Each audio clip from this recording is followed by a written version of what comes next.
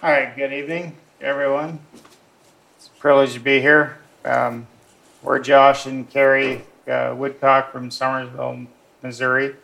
I'm glad you all have the privilege of having Marcus and Jean in your congregation here. They're great friends of ours, and they moved into Somersville about 6 months before my accident and injury, and I had many supportive people and good church family, but Marcus and Jean were some of the ones on the top of the list, and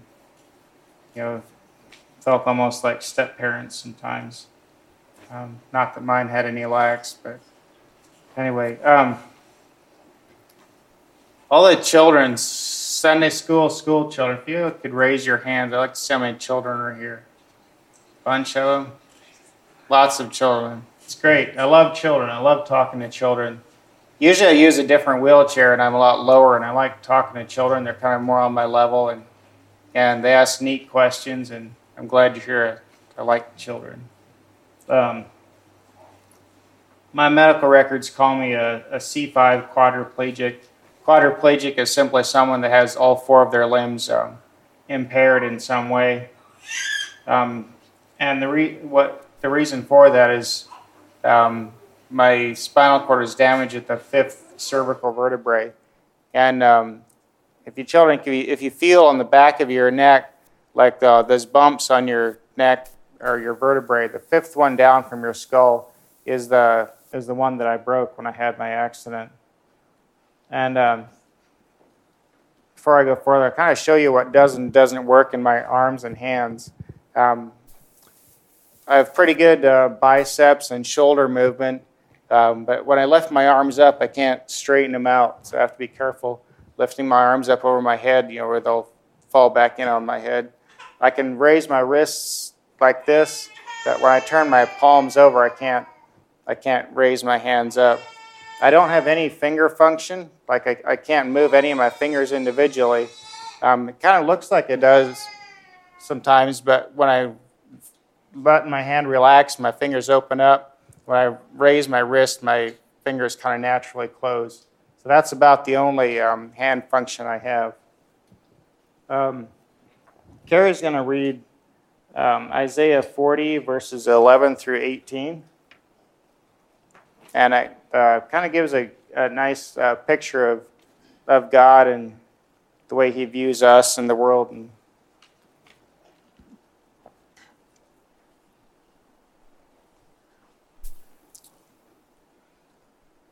Okay, it says, "He shall feed his flock like a shepherd. He shall gather the lambs with his arm, and carry them in his bosom, and shall gently lead those that are with young. Who hath measured the waters in the hollow of his hand, and meted out heaven with the span, and comprehended the dust of the earth in a measure, and weighed the mountains in scales, and the hills in a balance? Who hath directed the Spirit of the Lord, or being his counselor hath taught him? With whom took he counsel, and who instructed him, and taught him in the path of judgment, and taught him knowledge, and showed to him the way of understanding? Behold, the nations are as a drop of a bucket, and are counted as the small dust of the balance. Behold, he taketh up the isles as a very little thing. And Lebanon is not sufficient to burn, nor the beast thereof sufficient for a burnt offering. All nations before him are as nothing, and they are counted to him less than nothing, and vanity. To whom then will ye liken God, or what likeness will ye compare unto him?" I kind of like the way that describes God, or the picture it gives of him. This big, huge, magnificent God that made the world and the planets, and he kind of just put them out there where he wanted them. And but the same God is one that will treat us like a shepherd does little lambs. It says he gathers them in his arms and carries us through our hard times. And that's kind of how God was at the time of my accident. And I don't really like to have to tell people how I got paralyzed, because I was doing something really foolish, and it was my own fault. And I was at Bible school, and one of my it was on a weekend. One of my cousins had come to visit me, and it was after chorus practice. We during the volleyball time, we went into town to to wash the car. My dad had our BMW for us youth to drive around. I had it at Bible school. And we went to town and washed the car, and we were coming back to Bible school. And we got this foolish idea to see how fast it would go on this one hill outside of the town of Seymour. We thought it'd be fine. We thought, what can go wrong if we just go fast for a little bit? It was a nice, long, straight hill on the 4-lane highway. It was about a half mile down the one side and a half mile up the other side. We thought, we'll just start at the top and see how fast it'll go at the bottom, and we'll slow down going up the other side. And so that's what we did. And I got about to the bottom of the hill. I was going about 118 mile an hour, I think. And my rear tire blew out. And I was in the passing lane. When I pulled over in the driving lane, I kind of started losing control. And went down the median, and it was winter time. It was kind of muddy and soft in the median.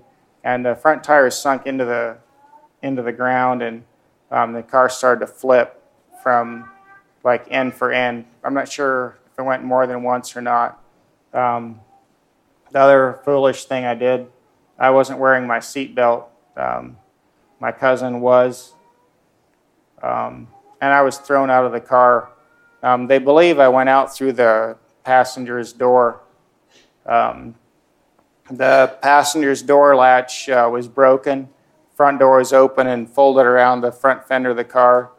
And James, my cousin, he said he felt me slide across his lap on the way out of the car. They figure I broke my neck when I hit the door. They figure they hit it with enough force that it broke the latch and my neck as well. The car landed on its wheels, and of course James, he got out right away, and he came over and found me. I was face down in the mud, and he rolled me over, and my eyes were rolled back and my teeth were clenched shut. And it was within minutes that people started stopping in. And one of the first two was a pediatrics nurse from the pediatrics intensive care, and the other one was a flight attendant from the Lifeline helicopter. And they started trying to do CPR on me, doing mouth to mouth, but like I said, my teeth were clenched shut and they couldn't get any air into my mouth, and so they decided they had to do an emergency airway. The nurse said she had a hunting knife in her car, and this flight attendant, he got her hunting knife, and they took a pen apart, just a regular ballpoint pen, screwed the end off, pulled the filler out, and he was trying to use that hunting knife. He had to make a hole in my throat where he could put that pen tube in, that way he could breathe for me. And he said he's used to using a small scalpel, but this knife seemed really big, and it was kind of dull. And he was trying to make a slit in my throat, so he pushed in, it wouldn't go, and he was afraid it would go too far. And about that time, another lady showed up, and she said, "Hey, I'm a surgeon's assistant." She said, "I'll help you hold the right tension on the skin." So she kind of pulled my skin taut, and he made a little hole right beside my Adam's apple in the skin. And then he took that pen tube and he pushed in the hole and pushed it right through into my windpipe. And then he just knelt over there and he would blow in and out of that pen tube and to keep me alive. And he said I was only taking about 4 breaths per minute. And in the accident, my lungs had got really bruised and they were starting to get fluid in them. And he said that the blood was coming up in the pen tube, and he said he figured I only had probably about 1 or 2 more breaths left, and he really thought I was going to die. It was just within the last few seconds probably that he heard the sirens and the ambulances came into sight. And so they put me in the ambulance, gave me a breathing tube and could stabilize me until the helicopter got there. The guys on the ambulance crew, they said that they were on their way back from another call and headed right past the scene of the accident, and had they been at their stations when they got the call, that there wouldn't have been enough time for them to get there. They took me to the hospital in Springfield, and I was there for about 2 months. We live about 2 hours from the hospital, and my dad and brothers were logging another hour on beyond, so they were about 3 hours away. My sister had been visiting that Bible school that day also, and of course she came in right away. And probably I think the last memory I have of walking or standing up was when Ann came to visit me. I remember standing in the back of the Seymour Church there and giving her a hug. And then after that, it's kind of blanked out. Because of the trauma and everything, they put me on sedation drugs when I got to the hospital. And so my memory is blocked out from Friday afternoon until the following Wednesday. It was about the first day that I could start remembering things they had told me before. It was really kind of scary. I'd wake up and in the hospital, and I couldn't move anything, and I knew I must have some type of paralysis or something. I knew I'd been in an auto accident, and I was really worried about James, what happened to him. And I would ask my family what happened. They would kind of tell me, and I'd fall back to sleep, and I'd wake up the next time, and I couldn't remember. And I started I was afraid that I had brain injury too, because I knew I was asking the same questions over and over again, and then I couldn't remember. They couldn't do surgery on my neck right away because of the hole in my throat. They had to wait for it to heal up, because afraid if they did surgery right away, put metal in my neck with a hole there that I could get infection, and they would have to go back and redo it. And so they put me in traction, and what that was, there was just a C-shaped bracket that would go over the top of my head, and it had bolts going in each side right into my temples, these screws. And then they hooked up a weight to that. They had 15 pounds of weight on a cable that would hook to that bracket, went over the head of my bed, and through a pulley, and would just pull my neck straight, and so that it couldn't move until my throat healed up and they could do surgery and fuse my vertebrae together. It's kind of a funny story went along with that, being in traction. Periodically, they'd have to go in and come in and tighten up the screws in the side of my head there, and it was really gross. They would when they would tighten it up, it would kind of creak. The screws would make these creaking noise. It was tremendous pressure. It would feel like they were just squeezing my head. It was really kind of painful.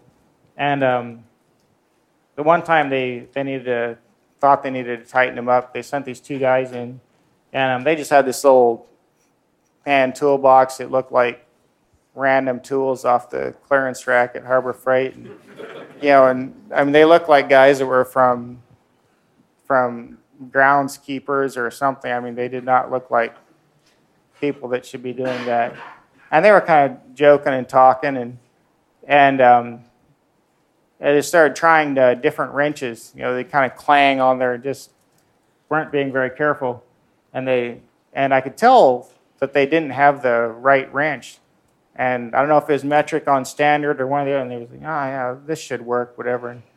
And before I could say anything, they stuck that wrench on and they started tightening it down. And they got it tight, but then they couldn't get it back off. I mean, it was stuck on there. And I thought, man, I look bad enough the way it is, but with a wrench. Anyway, so next thing the only way to get off it, they start trying to thump on it with the palm of their hand, and they just, and I thought I was going to start walking right there. But, I mean, I was like, man, I'm a human. I mean, I'm not a lawnmower or something. But another thing, being in the intensive care there, they had limits on how many people could visit and visiting hours and stuff. And in that section of the ICU, it was just all partitioned off with curtains. And some of the personnel in there were really nice. They let us kind of stretch the rules a little bit, I guess. And they would let more people in than they should, than what the regulations said. And I guess some of the other families in there, they got a little bit jealous because they'd start counting feet around my bed, and there was way too many feet for the people that were allowed in there. And so they started complaining, and so they put me in another room that had glass doors that could close off, like stained glass doors. And so more people could come in there, and the other families couldn't tell. But they would still leave me in there by myself sometimes between visiting hours, depending who was on shift. They wouldn't always let someone in there. And during that time, my lungs were still drained quite a bit. They had drains in there, but they'd have to suction my lungs because they would start filling up with fluid and be hard to breathe. They'd just kind of gurgle when I'd try and breathe, and it would feel like I was starting to suffocate. They had this kind of gross way of suctioning my lungs out. I have this little real small surgical tubing, and they would, I think they had section a couple feet long, but they would feed it up through my nose, stick it up my nose, and it would go all the way up, down my throat, down in my lungs. Then they'd put suction to it and just vacuum the stuff out. But this tubing would come in packages where it was all coiled up in a package. And if they didn't uncoil it right, if they didn't get it straightened out, when they feed it up through there, it would just come out into my mouth. And they wouldn't always watch, and if they came out in my mouth and they put suction to it, I could hardly breathe the way it was. And I had none at all, and I couldn't gesture or do anything. So, for the first while, I was completely paralyzed from the neck down. I couldn't move. I could wiggle my one wrist a little bit, but I couldn't do nothing. And so I would tell them that if I start blinking my eyes, then pull it out. Don't put suction to it. And sometimes they did, sometimes they didn't. We saved one of their tubings one time, and I would just get my siblings to do it for me, depending who was on call. But one time while I was behind those glass doors, they were closed off. Usually they would leave them open a little bit. I could get someone's attention, but this one time they were shut. And I was in there by myself, and I was starting to get, my lungs were kind of filling up, and I could hardly breathe. I would try and call for help a little bit, but if I say something very loud, I would start choking. And I was getting kind of scared because I just could hardly breathe at all. And Carrie's going to tell a story about the one time when I was getting pretty scared. This is one of my favorite stories about Josh when he was in the hospital.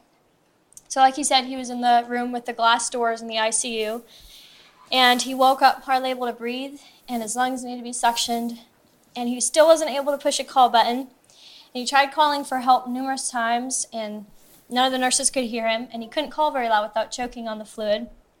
And every time a nurse would walk past the closed doors, he would just feel a little closer to suffocating. And suddenly he could just see himself laying in his hospital bed, and he could see the screws on the side of his head and the traction mechanism. And Josh felt like he was up in the corner of his room, and he was looking down. And as he was looking around, he realized a large hand was holding him, and he could see the creases in the palm. And he could look down between the big fingers, and he could breathe just fine. And then within a few moments, he was back in his body on the hospital bed, and a nurse was there ready to suction his lungs. And Josh says he knows without a doubt it was the hand of God. The other thing I dealt with a lot was just a lot of regret and embarrassment, a lot of shame and fear of what people were thinking and saying. Just kind of dreading when other Bible school students would come in and visit me. I would imagine what they were thinking and feeling. I thought here was this guy that was driving crazy and had a wreck and got himself paralyzed. They would want to come in and sing, and I liked when they would come in and visit. I liked my friends would come visit, but I didn't really like when they would come in and sing for me.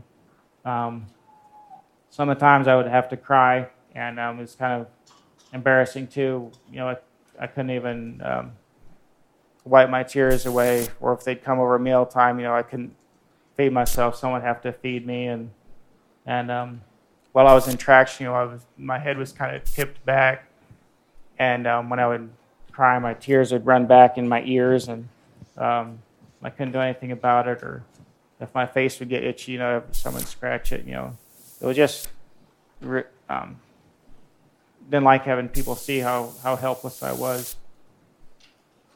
Our surgeon that I had was a really talented surgeon, but it seemed like somewhere along the line in his medical schooling, he traded in all of his people skills for his surgical skills, and he was really blunt, and he gave a really grim prognosis when I first was in there.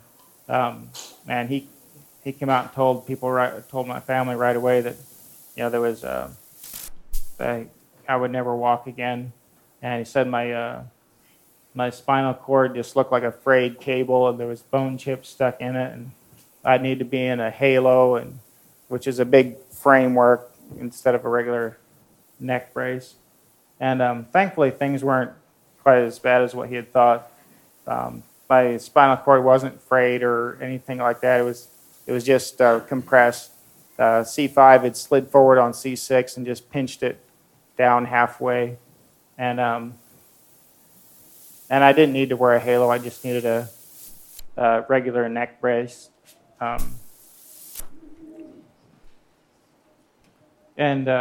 After a couple of weeks, when they did surgery, I was able to start doing therapy and go into the rehab floor. And my therapy to start with was just trying to feed myself. My wrists would just hang like this, so they had splints I would wear all the time to hold my wrists straight. And they would just stick a piece of silverware, just stick it inside my brace there, and my arms. I was starting to get, they would exercise. I would just get a little bit of shoulder movement where I could just move my shoulder a little bit, and they would brace my elbow up where it was just bicep movement, where I could just try and get a little bit of food to my mouth. And I'd have to lay back, and it was real hard to eat without making a mess. But I would try. They would make me take a few bites if I could, and then they would finish feeding me. I remember being in the wheelchair for the first time was really hard. When I was laying in bed there, I knew I was paralyzed, but it didn't really feel like it. It just felt like I was real sick. I couldn't move anything, but thought maybe that will start coming back. But I remember the first time when they transferred me into a wheelchair, they had a power wheelchair, and they made this bracket on the joystick where I could just lay my wrist in there. I could just wiggle my wrist a little bit, just enough to drive it myself. I remember going out of my room and going down the hall, going past the nurse's station, having them see me in the wheelchair. I didn't want anyone to see me that way. Another thing that they would work on was just having me sit up without fainting. In the morning, they would just start elevating my bed a little bit, and I just have to sit up for a little bit and lay down, sit up and lay down before I could get in a wheelchair without fainting. One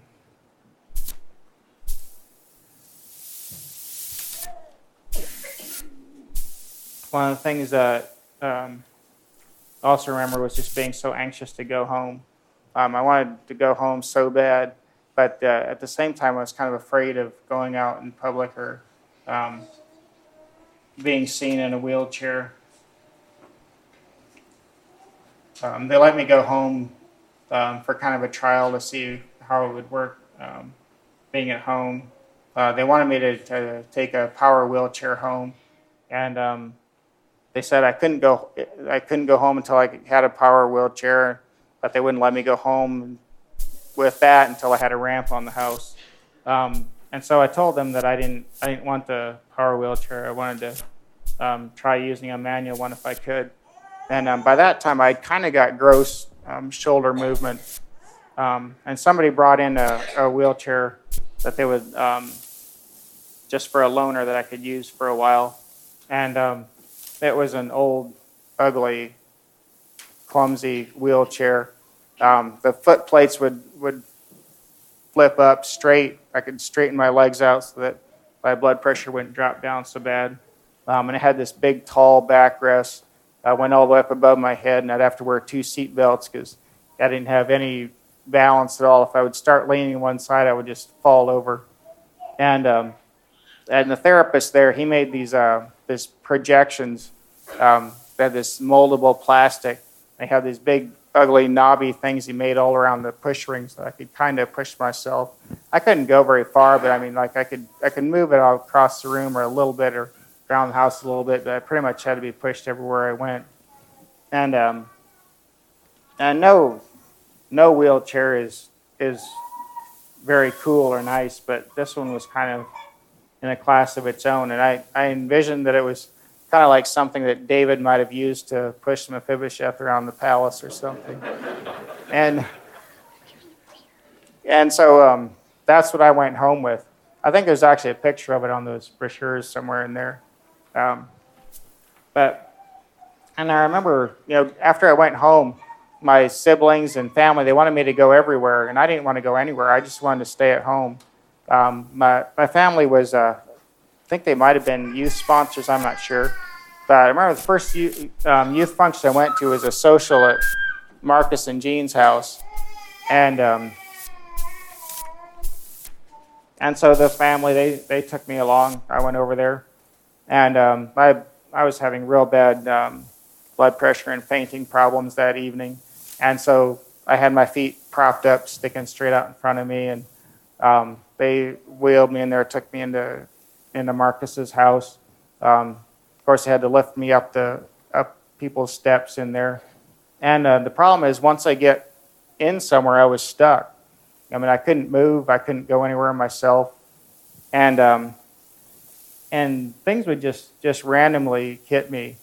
I could be feeling fine, all of a sudden, just certain things would just trigger my emotions, and I could tell I was going to start crying.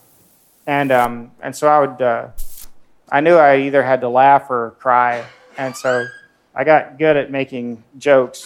My mom and sisters didn't really appreciate all my wheelchair and paralyzed jokes, but they probably didn't know that I was just doing it just to keep myself from crying. But I clearly remember that evening. It seemed like just all evening I had to just keep talking to people, and I was just on the edge of crying all evening. Through that first year, I went to therapy like outpatient. My sister would take me 4 days a week to a place about an hour and a half away, and I would do therapy. And on the days I was at home, she would work with me, and I did all kinds of just seemingly menial things, and it really bothered me that I was at home and not helping in the woods. Felt like I was kind of being a drag on the family. Didn't seem like anything I did was really grand. I wasn't really gaining a lot of function. Seemed like I was just trying to get used to using the stuff that I had.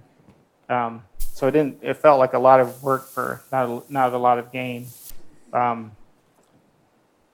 year later, I went to an inpatient rehab center up in Columbia, Missouri. And I was kind of glad to be there because it was right over Bible school again. And I knew a bunch of my friends would be coming back from out of state, people from Oregon, and they'd want to come visit me. And I still was not used to being in a wheelchair. I loved going to church. Church was kind of my safe place, seeing my own church people, but just meeting new people or going anywhere, I just was not comfortable with it.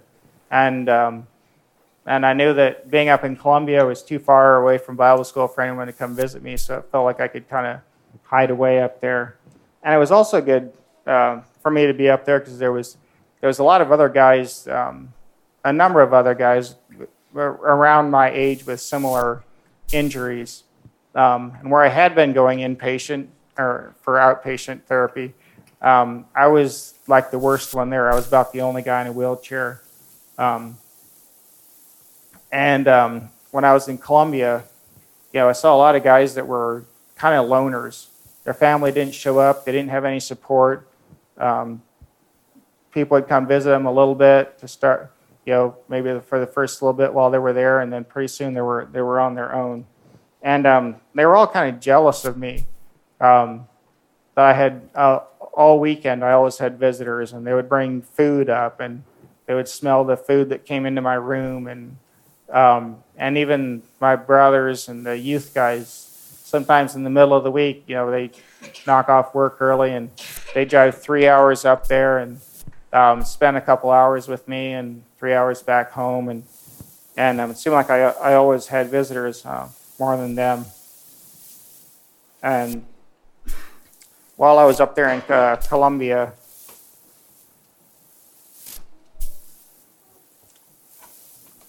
they hooked me up with a company that would modify a vehicle for me. I got a truck modified and kind of helped me get back to driving. And they wanted me to go back to school and get a degree and do an office job somewhere.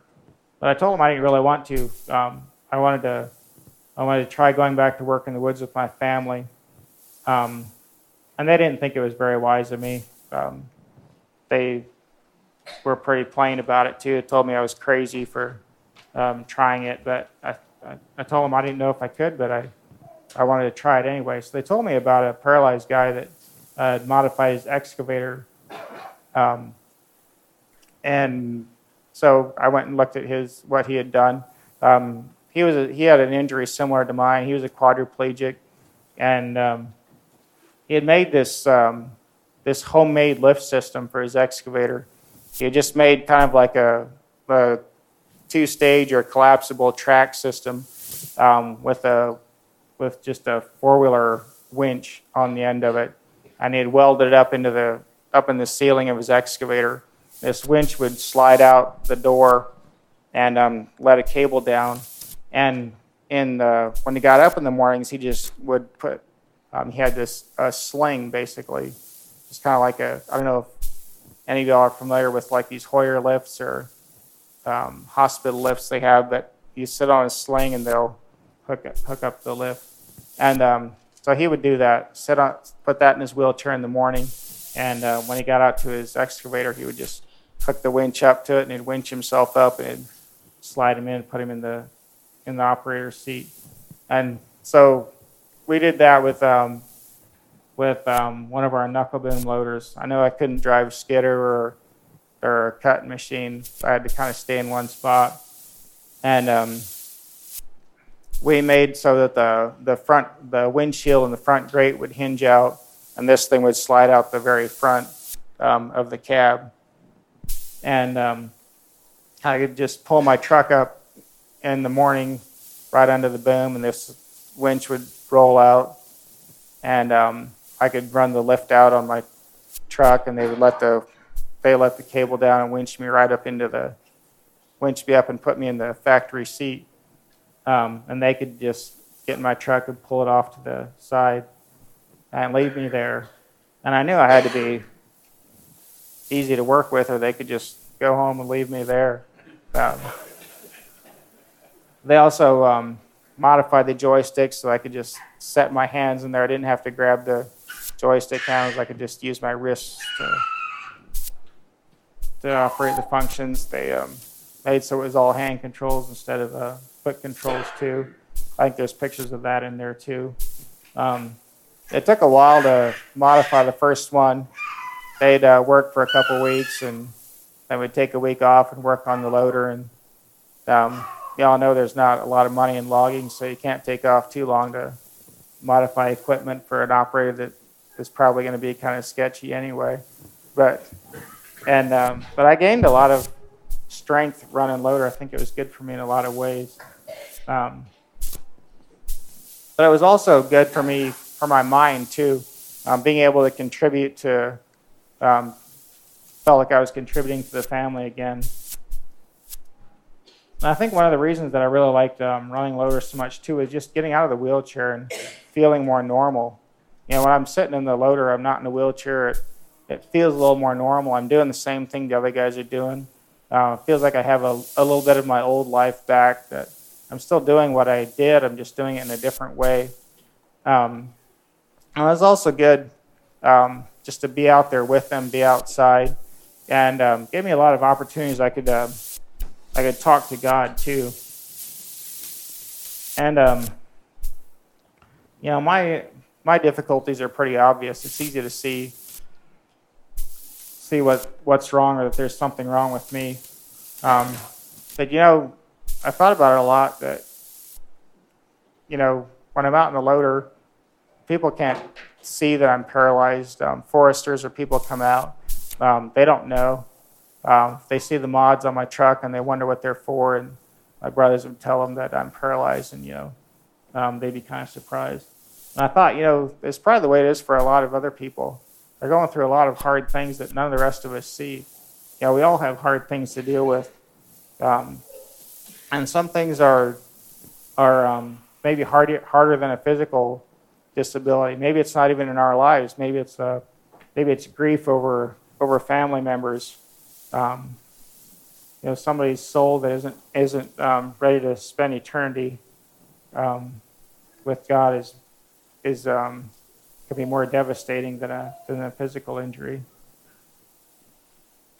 And you know, since I've been paralyzed, there's been times and other things that I've gone through that, you know, have been just about as hard to deal with as being paralyzed, and made me more aware of some of the sadness and hurts that are right around us that we don't see.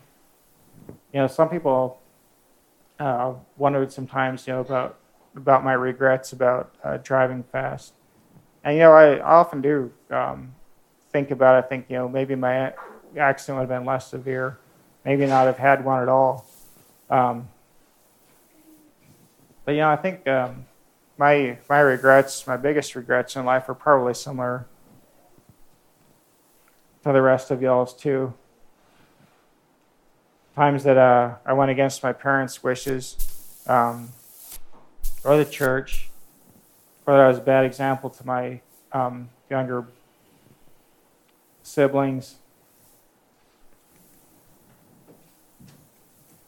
And you know, maybe it's easy to think sometimes, you know, is it really that wrong for speeding? If it's not wrong to speed a little bit, why would it be wrong to speed a lot? You know, and your driving is a responsibility and a privilege. And you know, when you're driving at higher speeds, there's a lot bigger danger and threat of to other people. You know, I'm fortunate that I didn't hit and injure or kill someone else, or my cousin, or myself. You know, I wasn't ready to die at that time. I don't think anybody would be, even if their life was right, driving a speed like that. I don't think that's something that God would be pleased with. And you know, before my accident, I thought I was mostly good, but you know, I had purity problems, and I didn't always follow the church standards the way I should have. And you know, you would think that after a life-changing event like I had, that a guy would just kind of get his life straightened out and stay right with God all the time. But but I didn't. I had some of the same problems, some of the same issues I had before. I struggled with the same things afterward. And I would feel so horrible about myself. I knew that, that God had given me a second chance. I look back and I imagine sometimes maybe it must have been so frustrating to God too. Maybe sometimes it seems like He would just want to just maybe shake me and say, "Son, what are you thinking? What are you doing? I gave you a second chance." Literally pulled me back from the edge of hell and gave me another chance.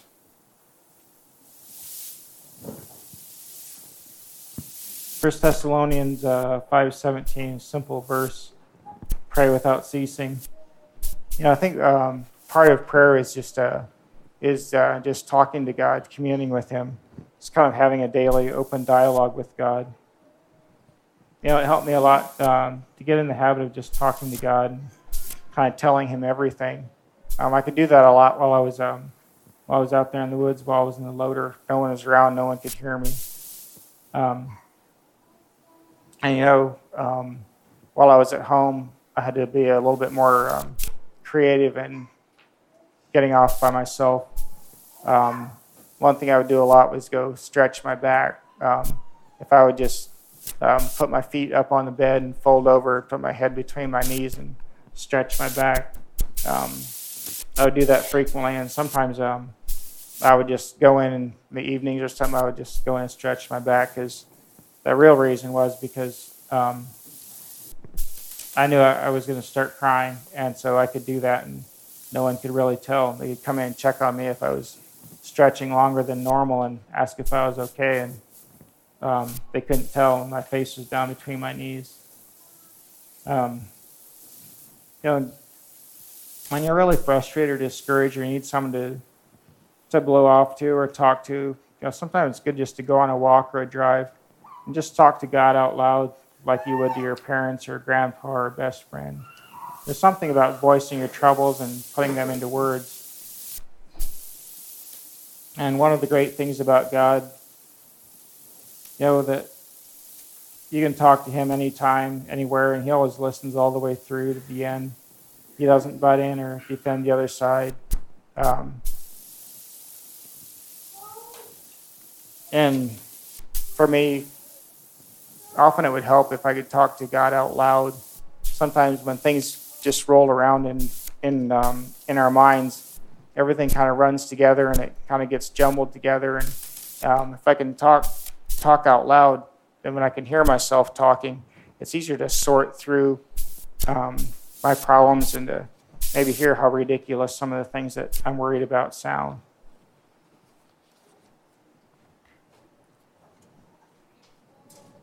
Being part of a church family is a real privilege too. Throughout my different hospital stays and places I did rehab, like I mentioned before, people that were alone and didn't have anyone to talk to. Other paralyzed guys that I've met since then, they're small circles of friends. They're split up marriages. Their aloneness.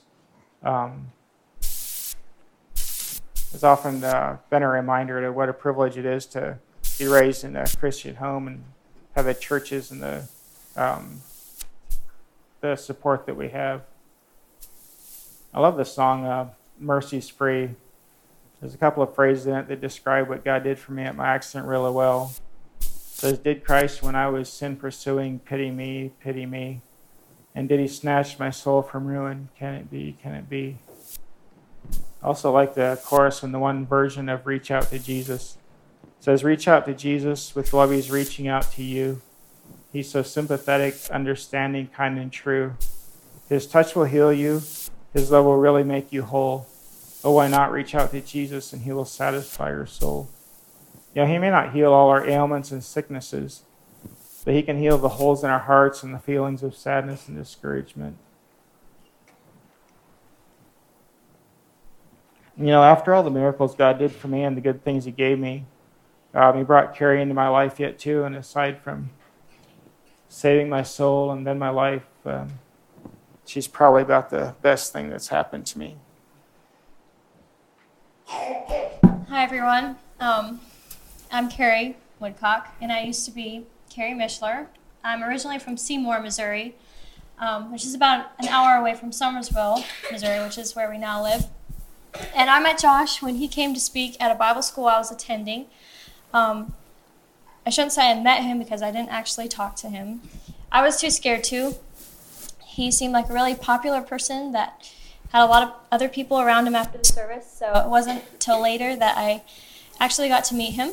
I was teaching school at the time in Seymour, and I had gotten a break to go to Bible school with two of my sisters. I really didn't want to go that year, but somehow they convinced me to go with them.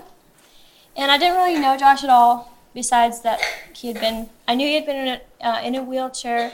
He was in a wheelchair because of a bad car accident, and I remember discussing him with some of my friends before he came to give his talk.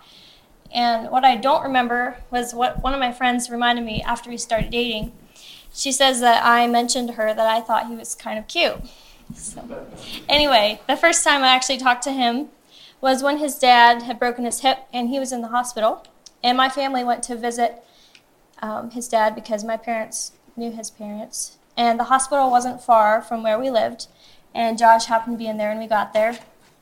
And then when we were at the hospital, my mom invited Josh over for supper if he ever went through Seymour, and he said he did about once a month. He went to Springfield for wound care, and so my mom just kept inviting him for supper, and my family and I became well acquainted with him and started to really like him, and he became a good family friend. And his story was so good that I invited him to come talk to my school students. They loved it. And then I invited his youth group over for volleyball. And then my younger siblings started to go with him to the doctor. And I liked him, but I thought, oh, he's just a good friend. And then one day, my friend Melissa asked me, what are you going to tell him when he asks you out on a date? And I was floored. He's not going to, I sputtered, but I thought and prayed about it. What was I going to say? Did he have the qualities I was looking for in a husband? Is it so important that he can walk? Is he godly? How will he treat me? One thing I did know was that I would rather have someone who would treat me well and not be able to walk than someone who could walk perfectly and might treat me like trash. So about a month later, Josh asked to court me, and he had talked to my parents before and then made sure it was also okay with my siblings. And we started dating and had so much fun. It wasn't without its worries and bumps, though. We faced a lot of things that probably most normal couples face, just like the worry, what are my friends going to think of him? And also, I wasn't used to checking ahead of time to make sure the places we planned to go were wheelchair accessible or had ramps or were paved. Josh has an interesting story to tell about a police that helped us one time. Yeah, one time we were going on a date. It was on a Saturday morning, and I was coming up to an intersection, and the low oil light came on my truck, and right across the intersection there was a state trooper sitting there, and so I just pulled around beside him and rolled down my window, and I said, "Hey, I'm in a wheelchair in here. Could you check my oil?" And he probably didn't believe me because my truck, you can't really tell it's modified, when it's closed up. And so he's like, "Oh no, liability, and we can't do anything like that." And I said, "Okay, well, can you at least show my girlfriend where the dipstick was?" And he looked forward, and then we saw her, and she got out and walked around, and when he saw her, he gets out and straightens up, and then I had to run the doors out on my truck to so they could pop the hood, and so she was going to check the oil, and he said, "Oh no, you'll get your clothes all dirty," and so he checks the oil 3 times and shows her, how to do it, and it was like a quart low. I said, "Well, there's a jug of oil in the back," and so I went back there and looked, and the jug was kind of dirty from being in the back, and he said, "Oh, you'll get your hands dirty," And he didn't want to touch it either, I guess. So he gets out his cell phone, and he said, "Oh, there's a service station up the road." He said, "I'll just call them." And this was pretty early in the morning. It was on Saturday before they even opened. He said, "Well, I know the guy." And so he called the guy up on his cell phone and got him to come open early. And then he escorted us up there and got a new jug of oil and added it for us. And I thought, man, I'm going to take her everywhere. I taught another year of school, and then we got married on August 15th, 2020, in the middle of COVID. Missouri wasn't too strict on COVID regulations, so we were privileged to have 600 people at our wedding. For our honeymoon, we went 1,000 miles to Nevada. It was kind of scary, as we had never gone that far by ourselves before, but I know God worked everything out perfectly because all went well, and Josh was able to go on an antelope hunt and shot a big antelope. Amazingly, we didn't have to have any outside help the first year we were married. And the second year we were married definitely had a lot more challenges. We both got COVID for about a week, and I was actually sicker than him. I was worried because his diaphragm doesn't have full function. And I wasn't sure if he'd be able to breathe okay, but again, God was so good in just giving him a light case. And then in January of 2020, I had knee surgery. 3 years before that, I'd injured my knee playing soccer with my students, and it kept getting worse and worse. And my knee kept popping out of place again and again, and I would have to push it back in. And I think I tore my ACL from all of that happening. And then in December of 2021, earlier, I tore both of my meniscus in my knee. So Josh and I were both in wheelchairs for a while. I did use crutches too, some. The surgery was able to fix all that, but the recovery was more major than we'd expected, and I was down for a while. For about a month, his brothers came to help him, and my mom and sisters came to help me. And I guess it was good for my pride to have people help us out. And like I said, the recovery from surgery was major, with 9 months of painful therapy. Right after surgery, my quad muscle wasn't working, so we had to shock it to activate it. And then we focused on getting my range of motion back and strengthening it. And now I'm pretty much back to normal, with only kneeling being a little painful. And then in June of 2022, Josh had tailbone surgery. He had infected bone that they were able to remove, but it left a hole big enough to set a pop can in. And they sent us home with a PICC line and a wound vac. And thankfully, Josh had this standing chair, as he couldn't and still can't sit down very long. This isn't his regular wheelchair, but we're so glad for it. He had a setback a few months ago when bone chips started working their way up to the surface. We're not sure why, but thankfully they stopped. He also had issues with blisters and sores on his feet, so he has to be careful not to stand too long. I would say he's probably 80% healed from the surgery, so hopefully in another 2 or 3 months he can go back to work in the woods.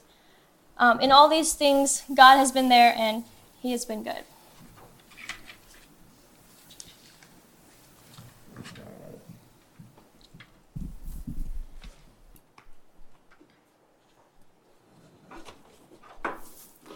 Sometimes,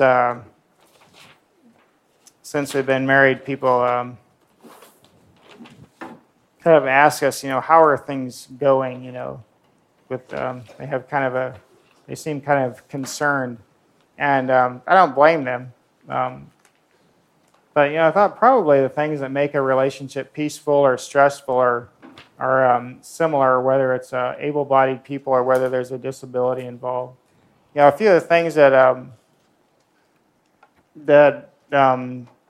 I found to be important or helpful for us is just being willing to help and to do what I can. And to be open to suggestions. I thought I would try and do whatever I could when I was at home before we were married. But afterward, sometimes Carrie would, when we were thinking of things to do or doing housework, whatever, she'd wonder if I could do certain things. And sometimes I thought I could and I couldn't, and sometimes I didn't think I could, and here I actually could. One thing, for instance, that I learned to do is like mopping the floors and cleaning bathrooms. I can clean sink and toilet and stuff. If I can navigate brushes and rags and stuff, all right. And I'm like mopping the floors. She has one of those mops that has like a squeeze bottle on it that gets your mop wet. And so I figured out if I put a shoelace or some type of lanyard through the end of it, I can wrap it around my wrist and basically tighten my wrist, and I run it upside down where the lever is sticking up. I can use my other hand to squeeze it, and I just go around backwards and mop the floors. Works pretty well. Just little things like that. Being considerate of our differences and learning to appreciate them. When before we were married, we got on the subject of being a morning or evening person, and Carrie said that she was not a morning person, and I am. And I thought, oh man, how's that going to work out? But it's really had its benefits. One example is my wound care in the evenings. Usually in the evenings after my shower is when we redress my wounds and stuff. And there's just something after I get a shower, and if I'm lay down on the bed, it is really hard for me to stay awake. And I try to, but often I'll fall asleep, or sometimes even in the middle of a conversation I will start not making sense, and I'll wake up and she'll be there finishing up dressing my wounds and listening to inspirational music or something, and I think, man, what would it be like if she was like me? Being thankful and saying thank you for everything she does for me, no matter how common or small it may be. When we have to talk about things that are less than ideal, try starting and ending in a positive or hopeful way. When something is frustrating or bothering me, Carrie can usually tell, and it's always good to be reassuring that it's not something about her. Often when I apologize and feel bad for how long everything takes in the evening, Carrie will remind me that she likes helping me, and it gives us more time together that we might not otherwise have. I have a few objects here that I'll just kind of demonstrate how I manipulate them. I don't know if you can raise that up a little higher or not. There you go. Yeah, that's good. You just pull it back here a little closer. I'll start with this splint. They call this a tenodesis splint, and basically it's off of it operates off of me raising my wrist, and what it does, it holds my forefinger and thumb stationary. And then when I relax my wrist, it opens up, and when I raise my wrist, it closes it up. And I can use this for like self-care or manipulating small objects. It's like when I drop my wrist, it opens up. When I raise it, it pinches together. So I used to use it a lot. I've kind of learned how to navigate some things without using it. One was shaving. Like we try and use that to hold a razor, or I used an electric razor for a while. Now I just use a regular razor, and I can just hold it with two hands. I can shave all right. For shaving the back of my neck, I figured if I put it between my when I pull my wrist up, my thumb pushes my index finger against the second one, and if I put my razor between my fingers, I can use that to shave the back of my neck. That's the same way that I use a spoon. For a while, I would put a piece of foam over it where I could grab something bigger, but figured out if I put my spoon between my thumb and forefinger, I can use it all right to eat. Sometimes I have to chase my food around my plate a couple times, but it works. Coffee mug.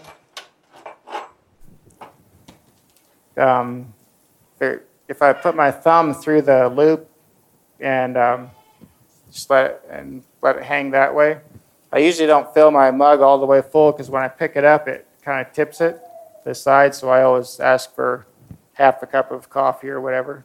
I have to be careful with drinking hot stuff because my feeling is split in my hands and arms. Like on the back side of my arms and the outsides of my hands, I have very little feeling. I can feel I'm against something, but I can't tell if it's hot or cold or what it is. So I have to be careful not to burn my hands. Like a water glass, if it's a metal glass or something, I can hold it pretty good if they're tapered. But I can't fill them all the way full either because I have to kind of hold them at an angle. If I hold them straight, they're too heavy and they'll slide out. But if I kind of hold them like that, I can use a regular glass pretty well.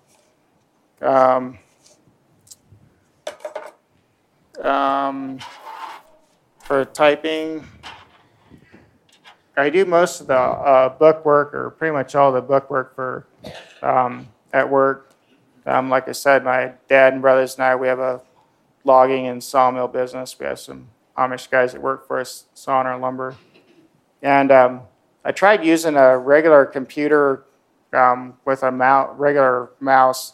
I just didn't work very well, so I use a laptop computer, and I can just use a scroll pad. It works pretty good.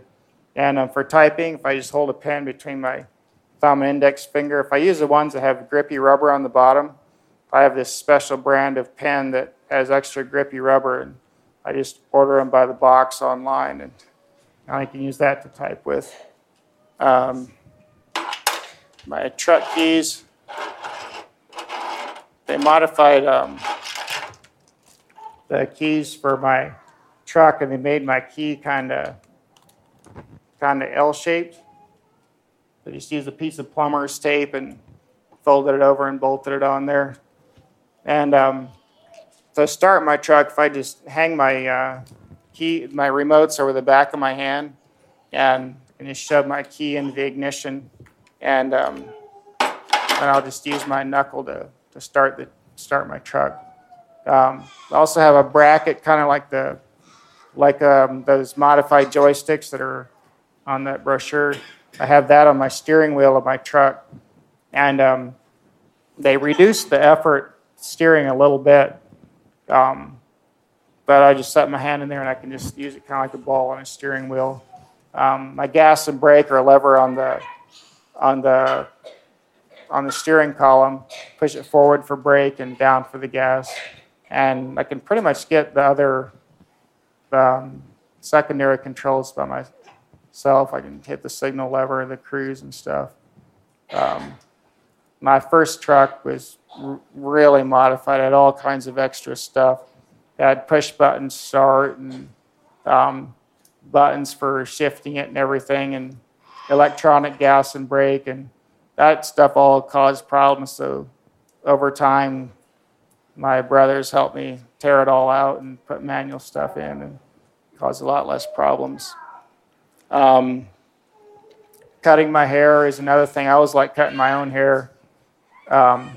After my injury, Mom was giving me haircuts again, but it took a little while. I figured out I could use a regular hair clipper, and if I hang on to it, if I hold my hand kind of like this and have the hair clipper hang on to it way down by the guard, and if I lean over, if I kind of run my head through the clipper instead of the clipper through my hair, I feel a little bit like an ostrich trying to put its head in the sand. Especially my other chair, if I lean way over, it works pretty good that way. Let's see, is there anything else? I think that's pretty much it. Carrie's going to read a poem yet, and then I'll open it up for questions for me or her. So.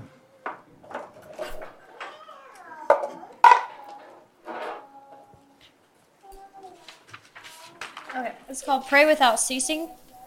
In darkest hours of deep despair, and when you're burdened down with care, when family's gone and friends are far, when God seems out beyond a star, when death has taken loved ones dear, when all you seem to feel is fear, when all your dreams have crashed and burned and people seem so unconcerned, Jesus says, don't cease to pray. I've been right with you all the way.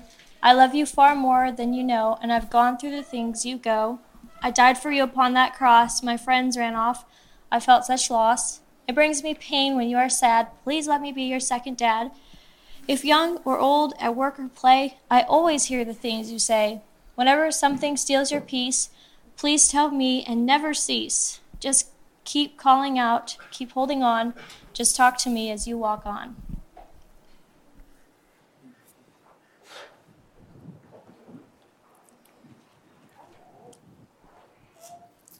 Anyone have any questions? What happened to your brother who was also in the car? My cousin, he broke the small bone in his right ankle, or his small behind your shin bone, I guess. He had to wear a brace for a while, ankle brace, and he had really bad abrasions on his across his stomach from his seat belt. Pretty painful for a while, but he was okay.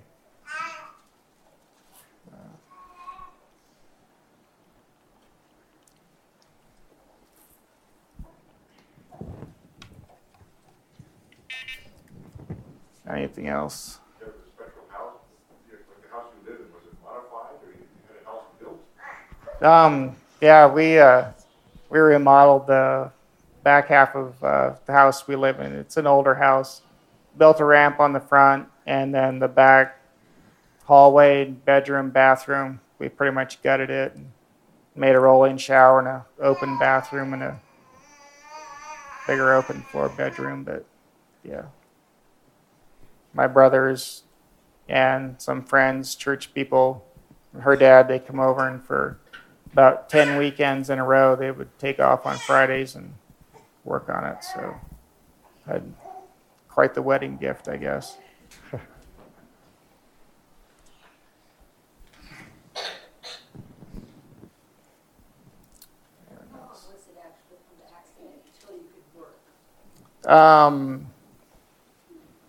It was kind of the summer of '05, so it was about a year and a half before I went back to work. So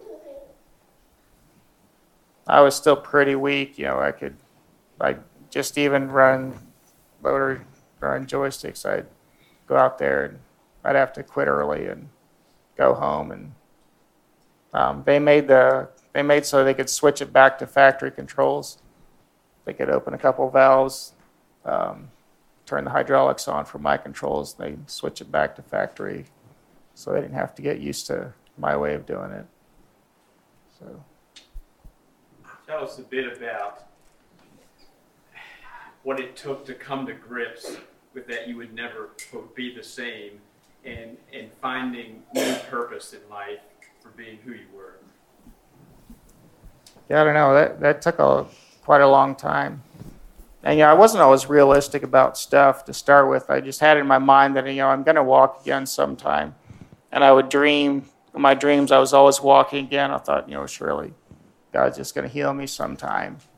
And maybe one of them was I was listening to this seminars or meetings. I'm not sure. This one minister, I was listening to him at work, and he was talking about going through hard things and being thankful for them. And he said, try thanking God for the hard thing that's going on in your life. And I'd kind of gotten in the habit of just talking to God like normal. And I told God what I was listening to, and I told him that I'm thankful for what you did for me, for sparing my life, giving me a second chance. But, I said, God, you know everything. I'm not going to try and lie to you. I'm not thankful for being paralyzed. And I hate being paralyzed and being in a wheelchair and being different. And um, and you know, I just kept thinking about it. It seemed like God kept working on me a lot, and where I would just try saying it, and just I couldn't. I would just keep thinking about that for weeks, I guess, and it seemed like God kind of helped me, showed me where my life may have gone if I hadn't gotten paralyzed. Maybe the stuff that I struggled with, and I started thinking about, if I hadn't gotten paralyzed, you know, I probably would have gotten married if I'd have gotten married the way I was. What kind of a disaster of a husband or a father or home it could have been. And then for sure after we got married, I thought, man, if I, would have ever met Carrie, and it seemed like God kind of has just this kind way of kind of slowly bringing us around the curve and maybe showing us where we would have been. I think also maybe different things I listened to, but I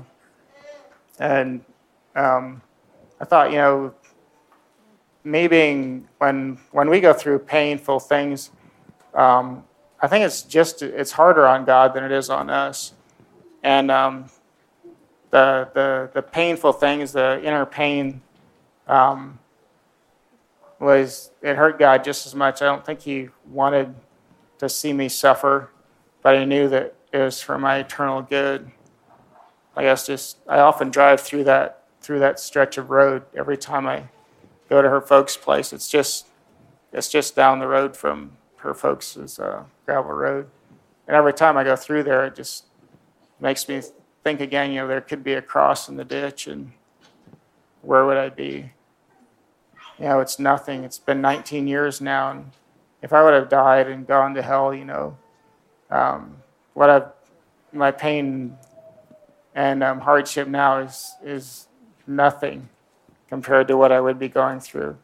And it wouldn't have even started. Eternity is just uncomprehendable. 19 years is nothing compared to eternity. So.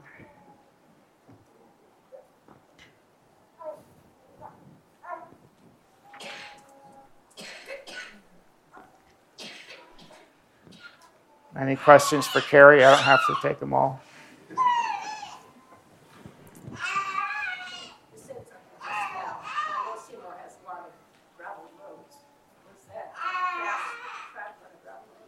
No, it was on Highway 60, just there, Cedar Gap Hill, if you ever through there. So, all right. Well, it's a privilege to be here with y'all, and wish you God's blessing, and pray for us as we go on from here.